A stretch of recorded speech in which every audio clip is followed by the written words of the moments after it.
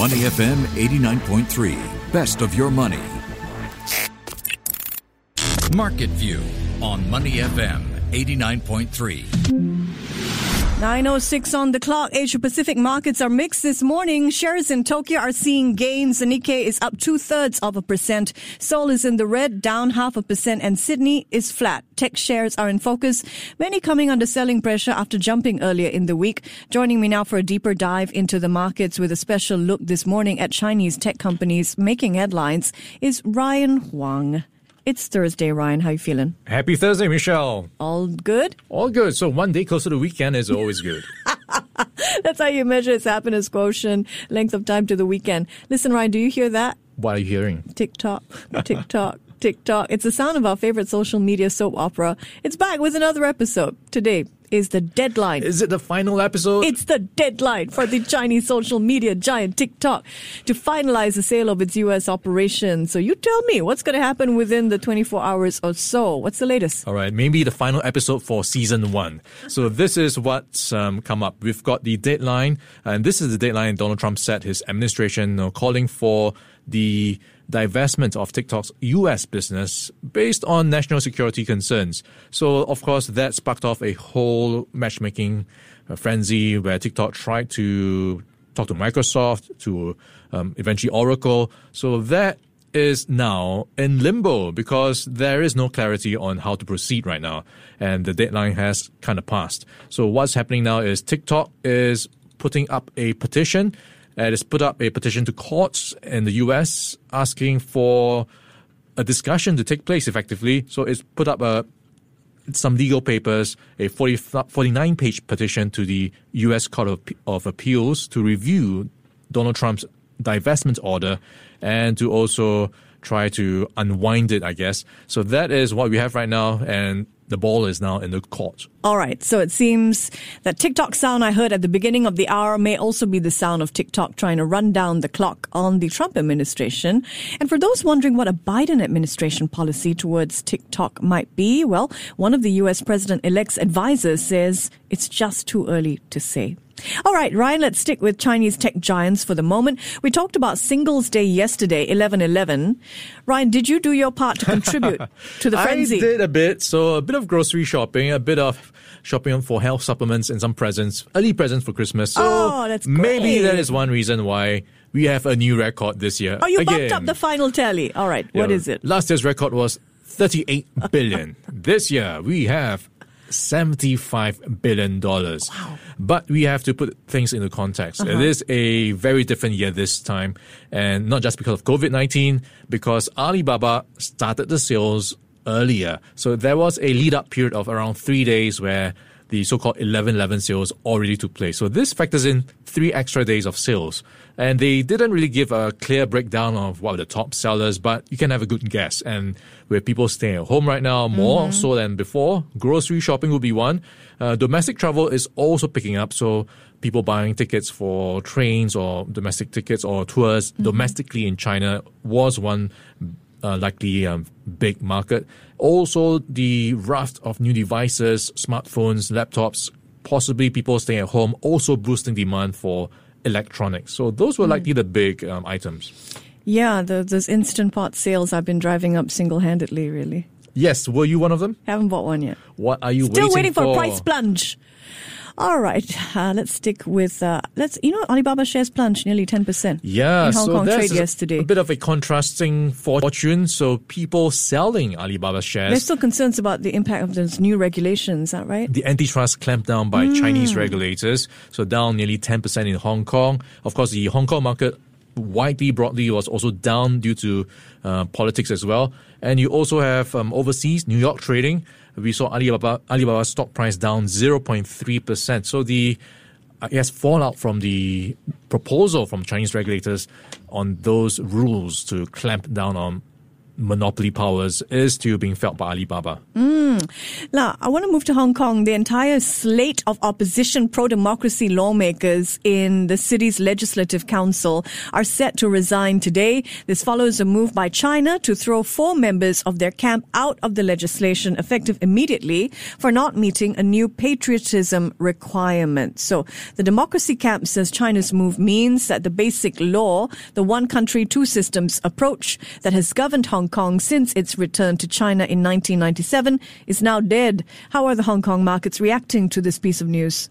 Yes, so we had the Hang Seng Index down 0.3% yesterday, and that really accelerated in the late afternoon trade. And this is off the back, of course, around concern how this might spill over into the domestic, or rather the bilateral ties between the US and many other countries. So you've got right now the group of 7 countries accusing China of violating the terms of its handover agreement with the UK.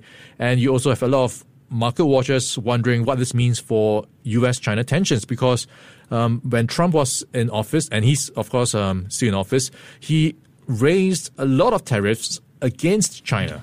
But now with this in the picture, there is now less likelihood that the new president, who is likely to be Joe Biden, will be able to unwind or step back some of those measures. So he is left with a very hard choice now. He can't relax the US policy on China because he is not in favor of what's going on in Hong Kong. So this US-China tension and standoff is likely to play out for a long time to come. Gosh, mass resignation. So Hong Kong's Hang Seng Index is down about 7% year to date. It's a very different story, though, in Tokyo, where the Nikkei crossed the 25,000 mark this week for the first time since the early 1990s. So I was looking at the lead in a Bloomberg story, Ryan, and it put it this way. The pandemic has done what 7 years of Abenomics could not, and that is push Japan's stock market index to its highest level in decades. So what is driving the rally? Yeah, COVID-19 has been an accelerator of sorts for many things, and even for the Nikkei 225. And it is now above the 25,000 mark, like you pointed out, in nearly 30 years. So what's really driving it is what we've been talking about this week, that word of the week, rotation. And a lot of names on the Japanese stock market are cyclical stocks and companies that depend on global trade. And with the bounce back in, I guess, the outlook based on the vaccine news, the good news from Pfizer. So that rotation was also lifting the markets in Japan as well. So that is great. And if you think about it, in the past few months, even Warren Buffett has been splashing his cash in Japan, buying up 5 Japanese trade houses for $7 billion. So the Japanese market's really getting into position for that bounce back on the global economy. Yeah, so we know Warren's bullish on Japan, but what are analysts saying about the Nikkei going forward? Are they bullish? Okay, so we've got a couple of outlook reports from the likes of Nomura as well as Goldman Sachs. So Goldman Sachs has a target of around 27,200 for the Nikkei 225.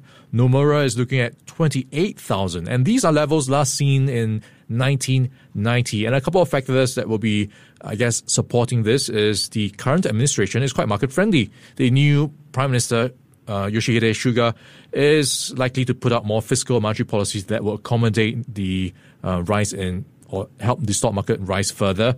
So some of the sectors to look out for will be things like machinery, electronic components, precision manufacturers, and chemical and trading sectors. So these will be the sectors to watch in Japan. All right. So the Suga administration expected to contribute to a boost in Japanese stocks with their admin reforms and their monetary policies as well.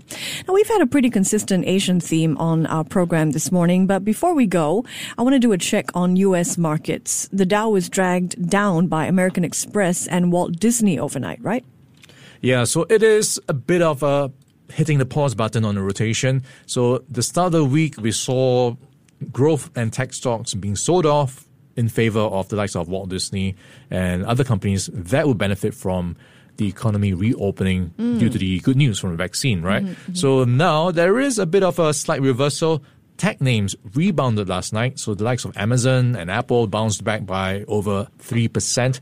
So it is one of those things. It's going back and forth, but I think the idea or the long-term trend is starting to pick up, and this is the push for a rotation into cyclicals away from tech. But in the short term, you will see this back and forth happening.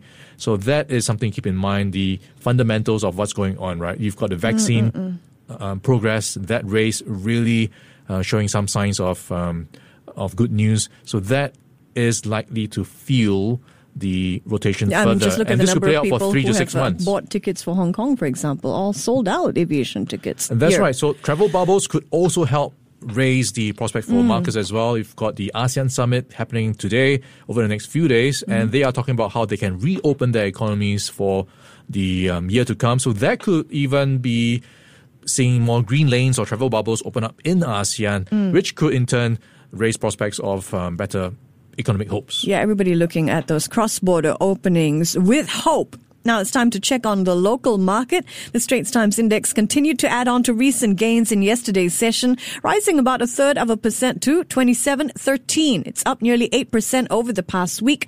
Very quickly, Ryan, I've got a minute on the clock. How's the STI doing this morning? All right, STI last on a 3-day winning streak, and it is extending those gains, up 0.1%. One stock to watch out for is DBS, is trading ex-dividend, paying out 18 cents per share.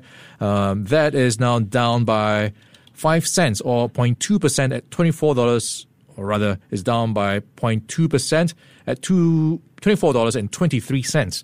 And another stock to look out for will be Singtel. It just released its earnings this morning, and Singtel said its operating or underlying net profit for the first half fell by 36%, and it is right now trading flat. He's Ryan Huang. I'm Michelle Martin, and this is Market View. Before acting on the information on Money FM, please consider if it's suitable for your own investment objectives, financial situation, and risk tolerance. To listen to more great interviews, download our podcasts at moneyfm893.sg or download the SPH radio app available on Google Play or the App Store.